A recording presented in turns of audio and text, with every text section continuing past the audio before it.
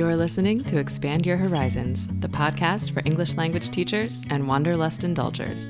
This is Lauren and Shannon, teacher training duo of TEFLHorizons.com. Each week, we bring you teaching advice, travel tips, and inspiring stories from around the globe.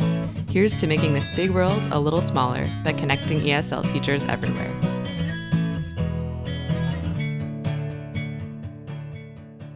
Hello, and welcome to this week's episode of Expand Your Horizons, the TEFL Horizons podcast. In this episode, I'm talking to Stephanie Clark. Steph has taught ESL in Korea, the Czech Republic, and in Spain, and she has traveled extensively in Europe and Asia. She completed her CELTA certification in 2016, achieving the coveted Pass A grade. Today, she's here to talk with us about what it's like to get started as an ESL teacher after completing a certification, adjusting to life abroad in various countries and cultures, and how she transitioned back into life and a teaching career in the States. So thanks for joining us. Hey, Steph, thanks for being here. Hey, Shannon, thanks for having me. I'm honored. Awesome. Well, I'm excited that you're here. So to start, tell us just a little bit about yourself, maybe a little background, what you do now, where you are geographically, stuff like that. Yeah. So I am currently living in Bethesda, Maryland, suburb of Washington, D.C. I'm 28 years old, and I taught ESL for 5 years right after graduating college in 3 different countries. And I now teach 4th grade at a small independent school in Bethesda, Maryland. So it's a self-contained classroom, so I teach like language arts, social studies, math, science, stuff like that. Great. All right. Yeah, so you've actually transitioned out of ESL teaching for the time being and are now just teaching in a public school. Yeah, I do miss ESL, but I wanted to try non-ESL just to see what the similarities are, what the difference is, and if I liked it. And it turns out I do love it. So, I'm going to stick on this path for a while and see where it takes me. Wonderful. Okay, great. So how did you get into ESL in the first place? Because I know before this, you've spent, as you said, quite a lot of time teaching abroad. So what kind of got you into or got you interested in becoming an ESL teacher in the first place? So I basically, since my sophomore year of high school, I had this like amazing teacher who changed my life, and I knew I wanted to be a teacher. And then in college, I had a bunch of friends who, had this like study abroad experiences, or they had graduated and they were teaching abroad. And so I knew I definitely wanted to live abroad. So I figured the way to combine teaching and living abroad would be to do ESL. So that's just sort of how it happened, and I'm glad it did. Absolutely. Yeah. What was your first trip abroad? My first trip abroad? You mean like when I was teaching, or just like ever? Just ever, even traveling. Oh, wow. That's a really good question. I guess it would be, I think when I was like 8 years old, I went to Jamaica. Mm-hmm. And I haven't been back, but I'm like dying to go just to see like how like what I remember and how accurate it is and stuff like that. But my first like solo trip abroad was when I studied in college in France, in Strasbourg, which is like right on the border of Germany. It's like this magical little town city. Excellent. Beautiful. I think the audio might have cut out there just a minute. What was the city that you taught in? Traveled to, sorry. So that was Strasbourg. Mm-hmm. It's in France. It's right on the border of Germany. Excellent. All right. And then your first actual teaching job abroad was it in South Korea? Yeah, it was. So basically I went to high school and college in DC, and by the end of it, I was just like, get me out of here. Like, I'm ready for something totally different. Mm-hmm. So I went on my university's career website, like the international page, and I clicked the first job that was posted, applied to it. I got it, and then I was like, okay, I'm done. I'm not applying to any more jobs.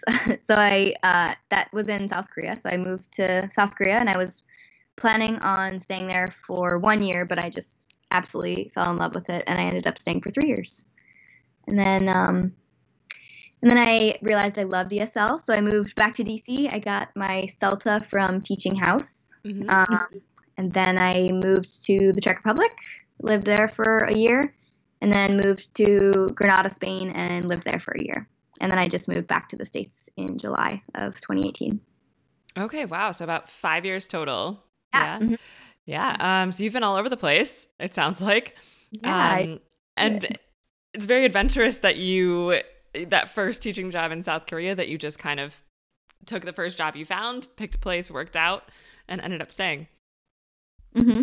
Yeah, it's just I wanted to go somewhere where I didn't know anybody. It just DC started to feel really small, and I wanted to change, wanted to meet a whole new group of people. So very understandable. I think that's what draws a lot of people to this teaching abroad experience. Yeah. So you taught for a couple of years in South Korea. What then inspired you to get a teaching certification? Because obviously you were able to find a job without one. Yeah. So in South Korea, they don't require, at least most schools and companies don't require an ESL teaching degree. But in a lot of other countries, they do. So I knew I wanted to go to Europe after Korea, and I found that the Czech Republic was one of the easier places to go as an American.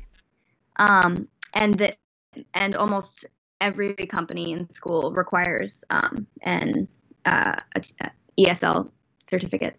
So that's why I decided to do it. Okay, so you actually picked the place that you wanted to go first, or I guess second destination. Continent. I knew I wanted to go to Europe, and I knew that the certification would be crucial for working in Europe. Absolutely. Okay.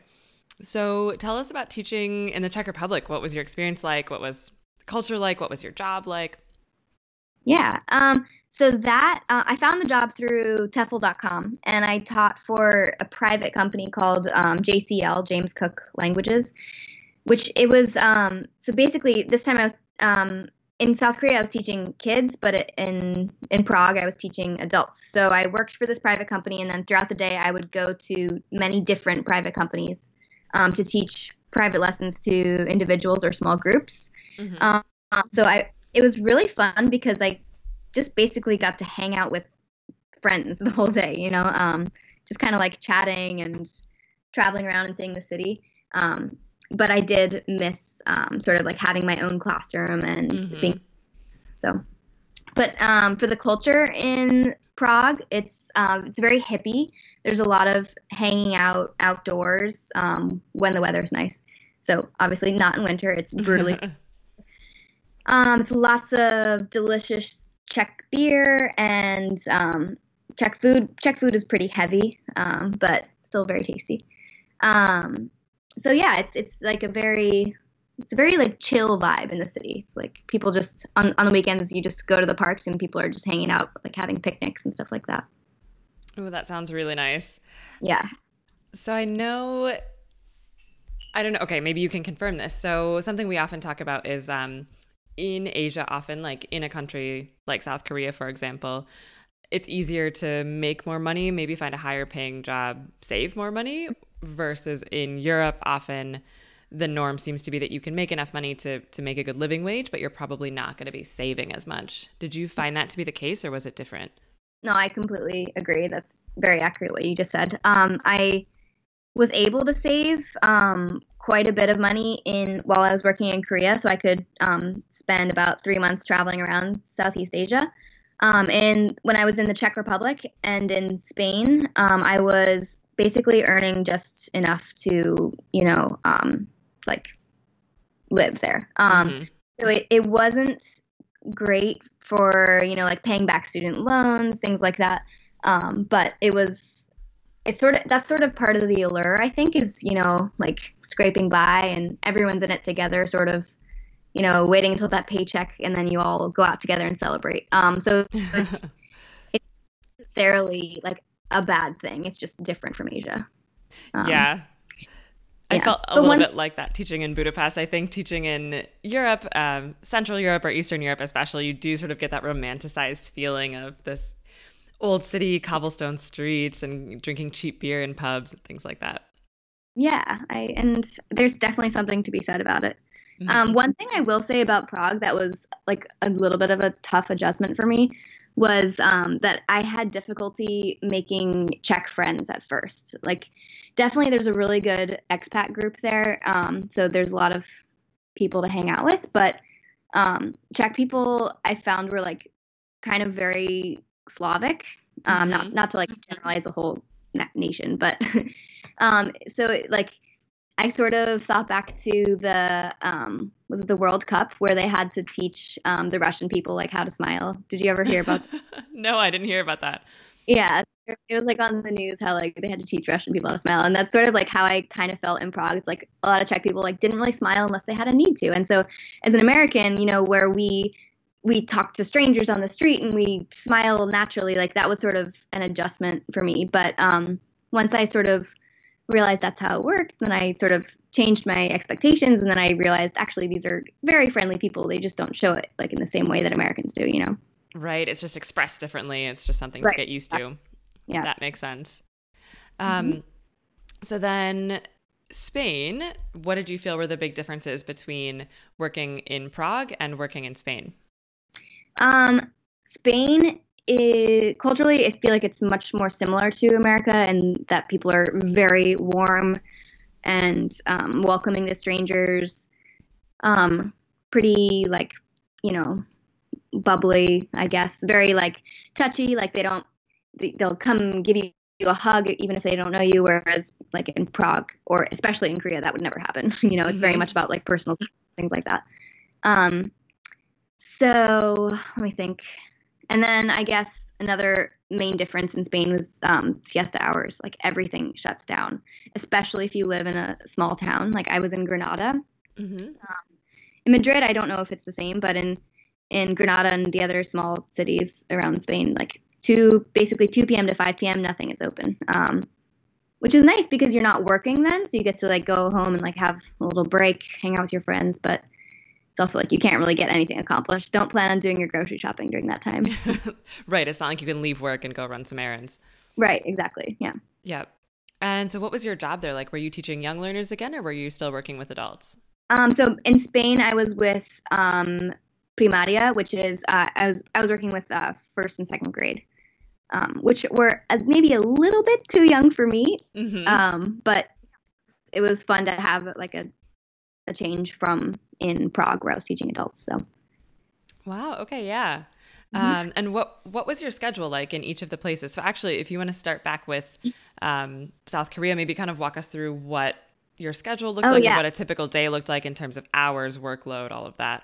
Yeah, that was definitely one of the weirdest parts about working in Korea because so basically all kids go to school from the normal school hours, so 8 to 3. And then I don't know about outside of Seoul, but in Seoul, in the capital city, I would say the vast majority of students go to academies in the evening. Oh. So some of them go to academies, twice a week, and some of them go to academies 5 times a week. So academies are from 4 p.m. to 7 p.m. or 7 p.m. to 10 p.m. So I taught at an academy, which meant my teaching hours were, my classroom hours were from 4 p.m. to 10 p.m.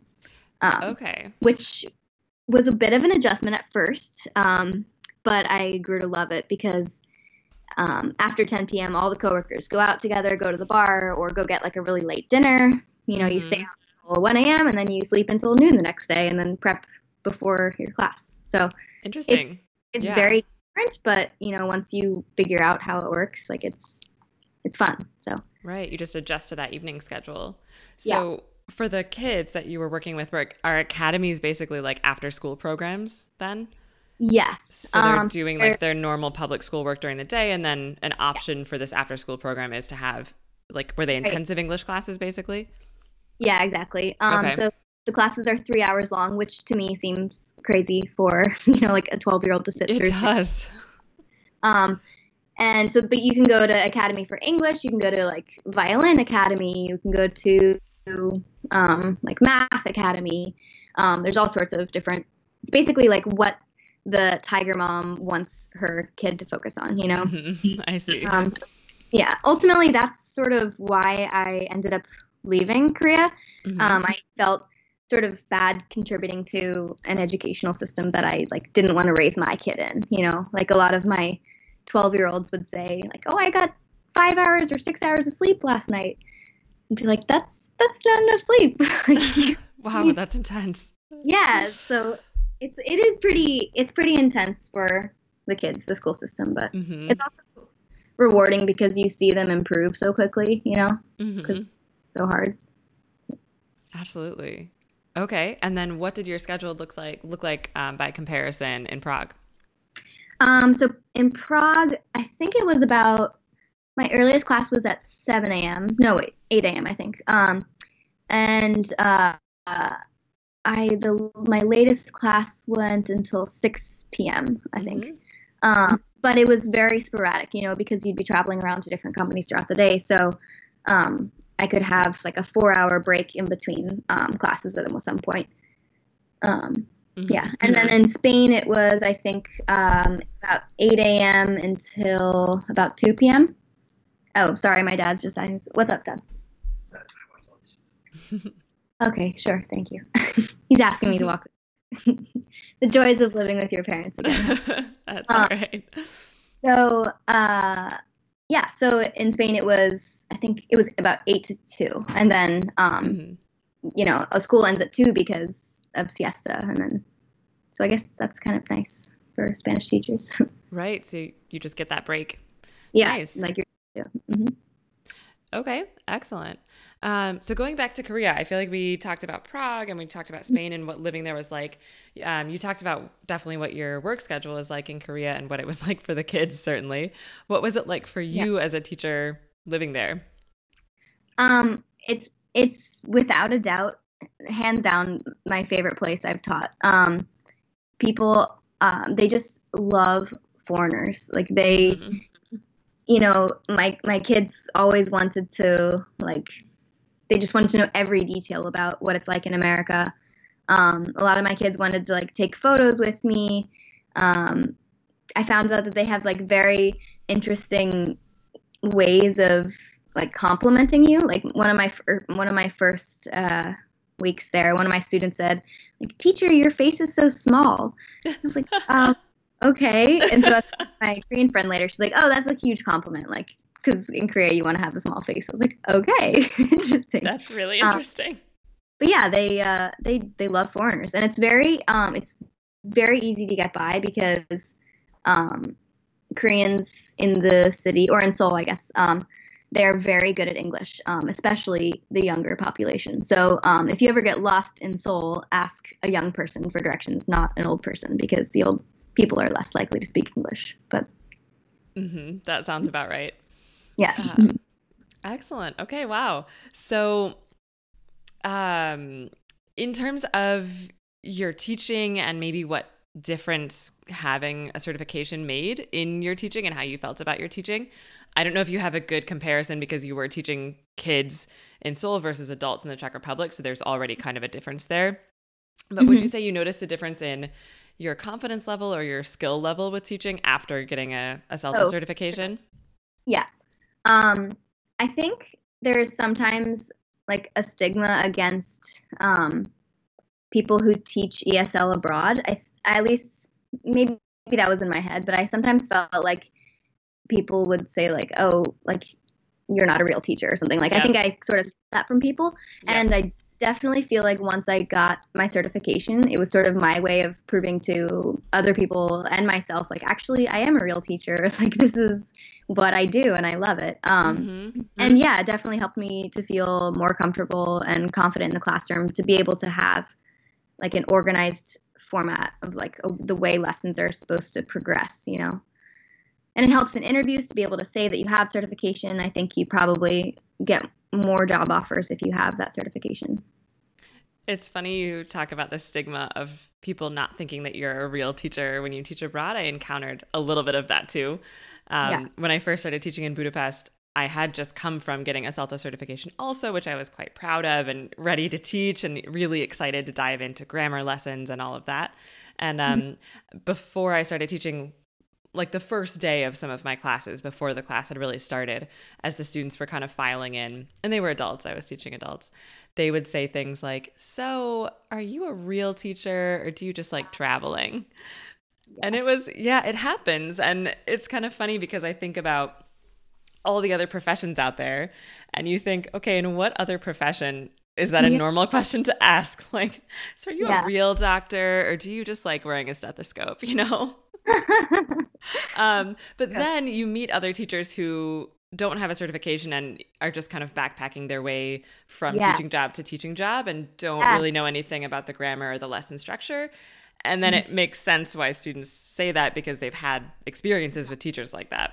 And I think I definitely felt that a lot when I was in Spain because, so the Spanish program that I did was through the government. It's called the Auxiliar program. And basically their criteria for accepting their English teachers is essentially like first come, first serve. The only thing that will disqualify you is I think if you like have like a DUI on your record or something.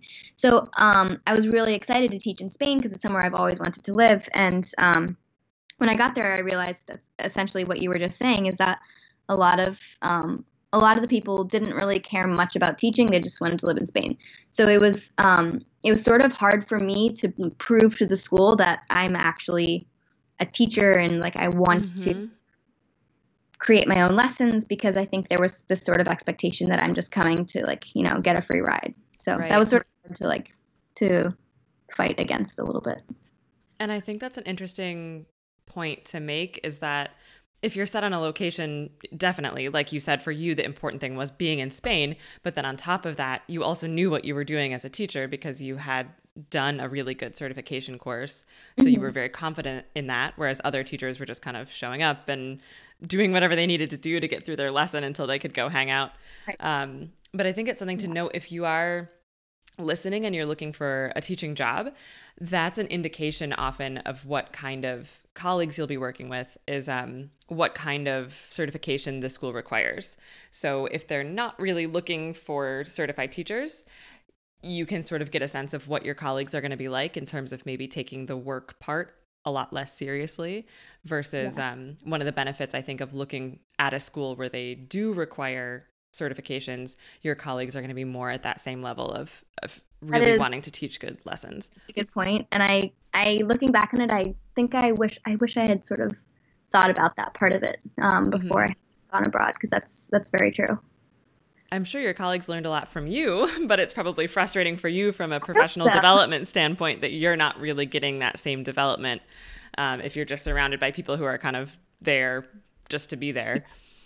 And I think that's a lot of my friends are still in Spain right now, but I decided to come back just because I sort of felt like the program that I was in, there wasn't a lot of room for professional growth because you are basically an assistant teacher and you're just like a helper, you know? I mean, auxiliar, that's essentially what it means. So I think a lot of my friends were happy with that because they didn't foresee a career in education when they came back to the States, whereas I did. So it wasn't really helping me grow.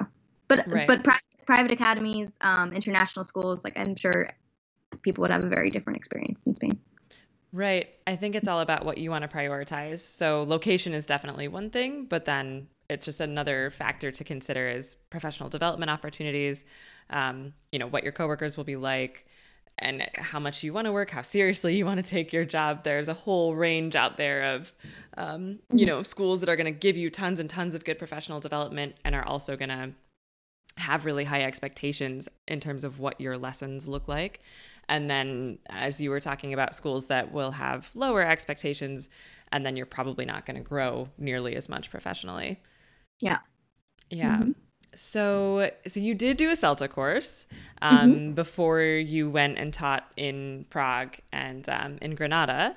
And you actually achieved the coveted Pass A on your CELTA, which is not an easy thing to do. Thank you.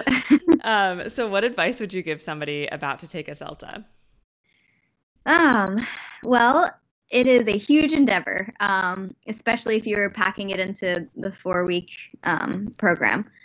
I would say get organized your first day. Write down every single deadline that you have on like a month-long calendar. Mm-hmm. Um, and then beyond that, I would say use your classmates as a resource. Like have study groups, bounce ideas off each other, and also just vent with each other. Like it's a way to decompress is to remember like to be human and to like not spend all your time Yep. preparing I for love the. that. As a CELTA trainer, I would always tell my candidates to work together as much as they could because I do feel like, just from my point of view, watching my candidates, the most successful individuals tend to be in the groups where people work together the most. But it's nice hearing that from the other side. Oh yeah, for sure. I wouldn't have been able to survive if not for Teresa and Salim and all those people. So, So you said, it sounds like you're saying the course is intense. Um, what were some things that you felt like were particularly challenging about the course? So for somebody who doesn't really know what happens on a CELTA course, what would you say makes it so intense? um, I think well from the beginning there are pretty high expectations set. Mm-hmm. It's a certification coming from Cambridge, so there's a bar that you have to reach to pass. And I think that that first lesson that you teach is there's a lot of pressure there because your students are watching, your trainers watching, your classmates who are also getting the certification are watching. So there's a lot of pressure to do well in that first one, and also every lesson you teach basically. It's like all the pressure of being a teacher to a normal classroom, but also with people judging you. Right.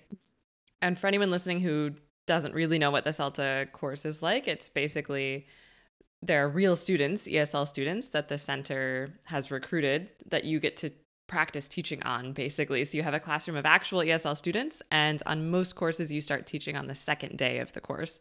So it's a lot to stand up there and start teaching before you even feel very confident at all that you know what you're doing.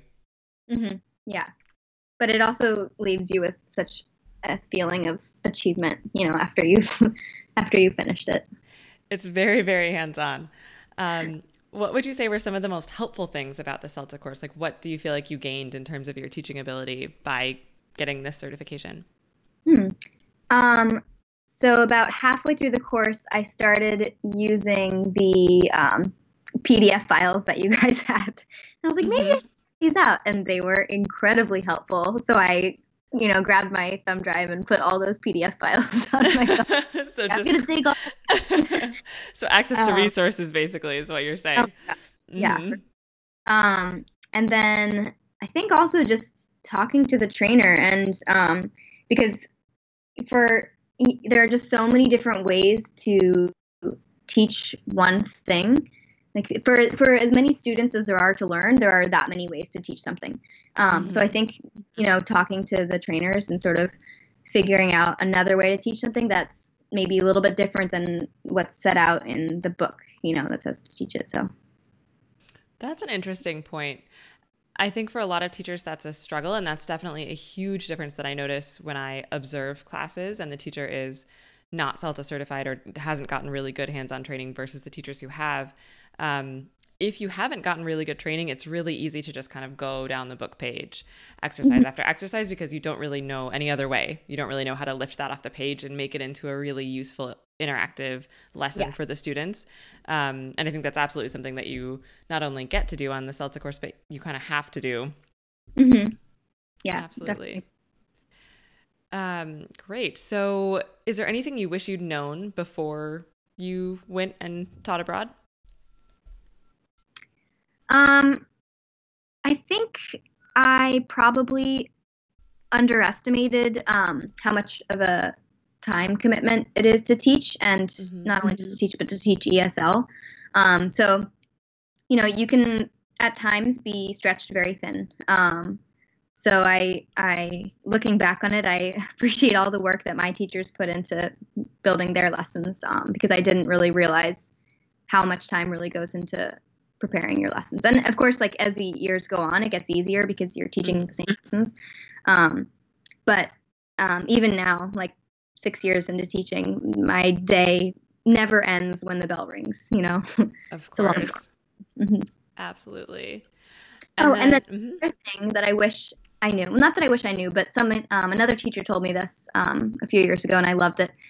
She said that students won't always remember what you taught them or the content, but they'll remember that they'll remember the way that you made them feel. So I think mhm. that's sort of a way that I try to approach my classes every day, is to say, like, this could be the day that this student will remember, years down the line. So I try to, like, put on a happy face and be my best for that student.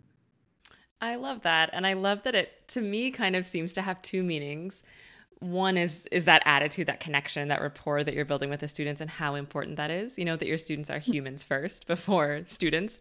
Yeah. But then also I like that if you think about it in a sense of teaching the lesson, that you can teach this grammar point, but is the student really going to remember that versus if you're somehow able to personally engage them in learning that particular grammar, that particular vocabulary, you teach it in a way that's fun or that's engaging or that's more hands-on, they're probably much more likely to remember that than just the facts that you're teaching them. Definitely.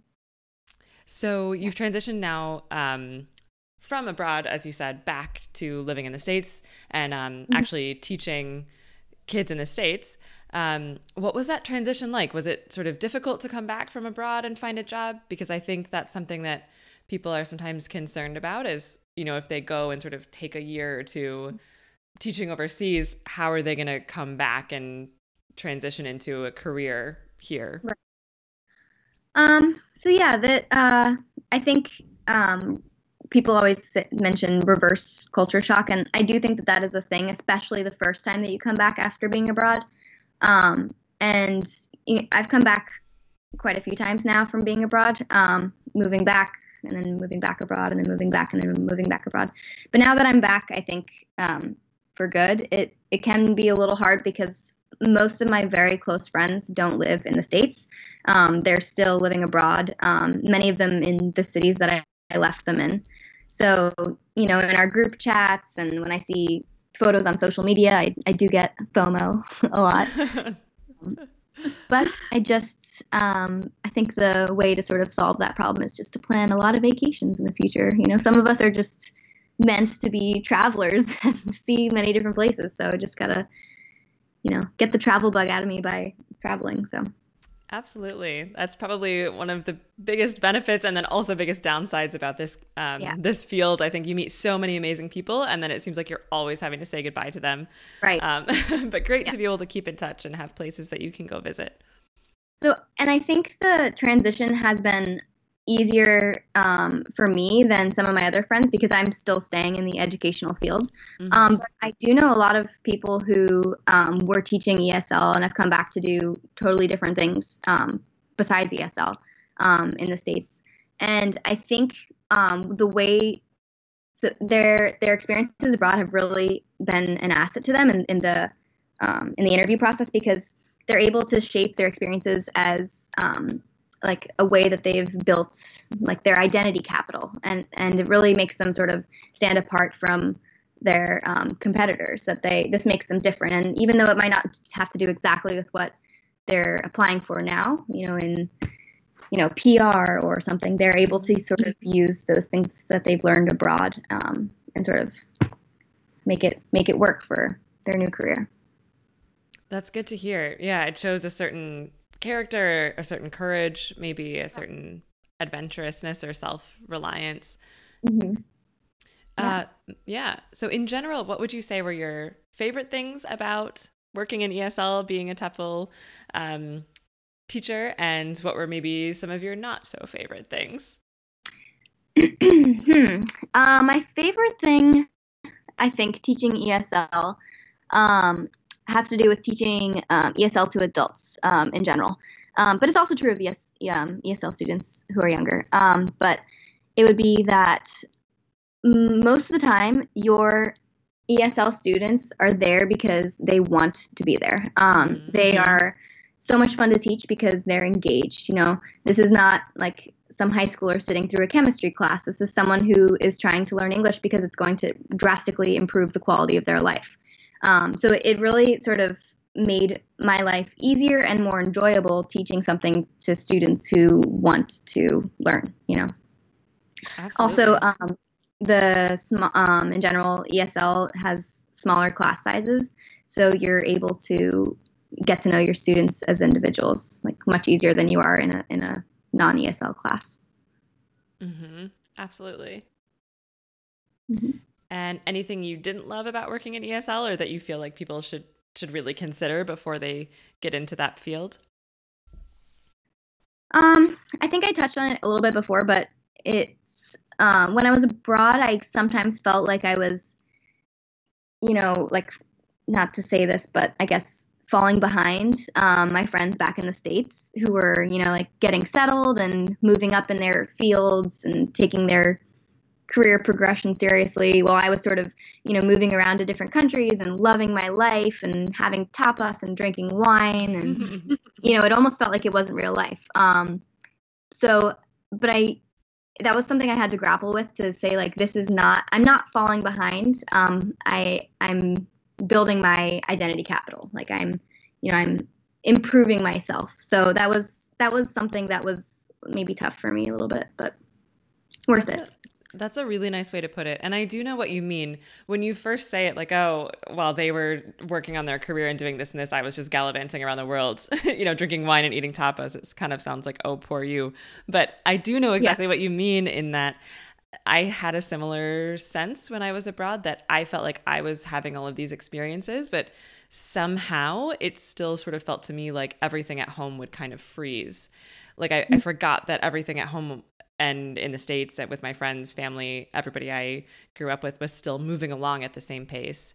Right. And so it was a little bit shocking at times to come back and see, I guess, the trajectory that other people had taken. And then in the meantime, I was having these amazing experiences, certainly developing professionally in what definitely has become my field. But yeah, it's almost like time kind of freezes for you, but it really doesn't. You realize that when you come back. Yeah, that's the perfect way of putting it. I've been trying to think of how to explain it, and yeah, it does feel like time kind of freezes. So I really like the way you put it in terms of building your identity capital and building these experiences that you can then leverage into so many different things, so many different fields. But I think it is good to be aware that, life in the States is going to keep moving for everybody. And so you sort of have to hit the ground running when you come back. Yeah, for sure. So just for fun, do you have a favorite travel destination, even if it's somewhere that you've never lived or worked? I have thought about this extensively, and the answer changes pretty much on a daily basis. It's But a big question. yeah, I think my favorite place, if I could go back anywhere that I've been right now, it would be to the Philippines, because I really think that there is something for everyone there. You can go live like the quiet island life in Cebu, and sort of it's very tranquil and calm and laid back. Or you can, take a short plane to Boracay and go party with a bunch of like post college kids. Or you can go to Manila and have the city life and eat lots of street food. And I feel like everywhere you go in the Philippines, it's just they're so friendly. So it's just I feel like it has something for everyone. It's great. It's a great place. Okay, I'm gonna have to book a ticket. I've never been there. It sounds awesome. Yeah. All right. Well, thank you so much for talking with us, for sharing all of your wisdom and your experience. It was really great to get to catch up with you. Yeah. I thought of something else actually that I wanted to Oh say. yeah. So my younger brother just returned back. Yes, he just returned yesterday from studying abroad in Madrid Oh for the wow, semester. welcome. And yeah, I'm glad to have him back. But Yeah. so when he left, I mentioned to him that, like I said, Brendan, it's okay for you not to love the city as soon as you get there. I feel like you're going to feel a lot of pressure to love it immediately because your friends and family are going to be saying, like, oh my God, how amazing is it? Like, you're living the dream life. And you might be homesick. You might sort of feel like you don't belong. You might not have friends immediately, but like, I think it's totally normal to not love somewhere right when you start. And like, you can grow to love it after some time, That's such good advice. And I do think that's a common thing for a lot of people who go abroad, especially for the first time, or even anytime you move to a new city abroad or in the States, but especially abroad, because I think you feel so much further away from home. Yeah, and you just so much pressure to like live this fantastic life that people are telling you to live, you know? Right. It's like you expect that you'll go there and you'll just instantly love it. And maybe that is the experience for some people, but for a lot of people, it takes some adjustment. Right. Yeah. So sometimes even if you don't love it at first, there's that sort of hump you have to get over of a little bit of homesickness, a little bit of newness and discomfort to then really find where you fit in and really sort of get into your groove with it. Mm-hmm. Yeah. Yeah. Well, that's a really great note to end on. Thank you. I'm glad you shared that with us. Yeah. Great. All right. Well, Steph, this was great. Thank you again so much for being here. It was wonderful to have you as a guest. You, Shannon. It was great catching up. All right. Bye. All right. Bye.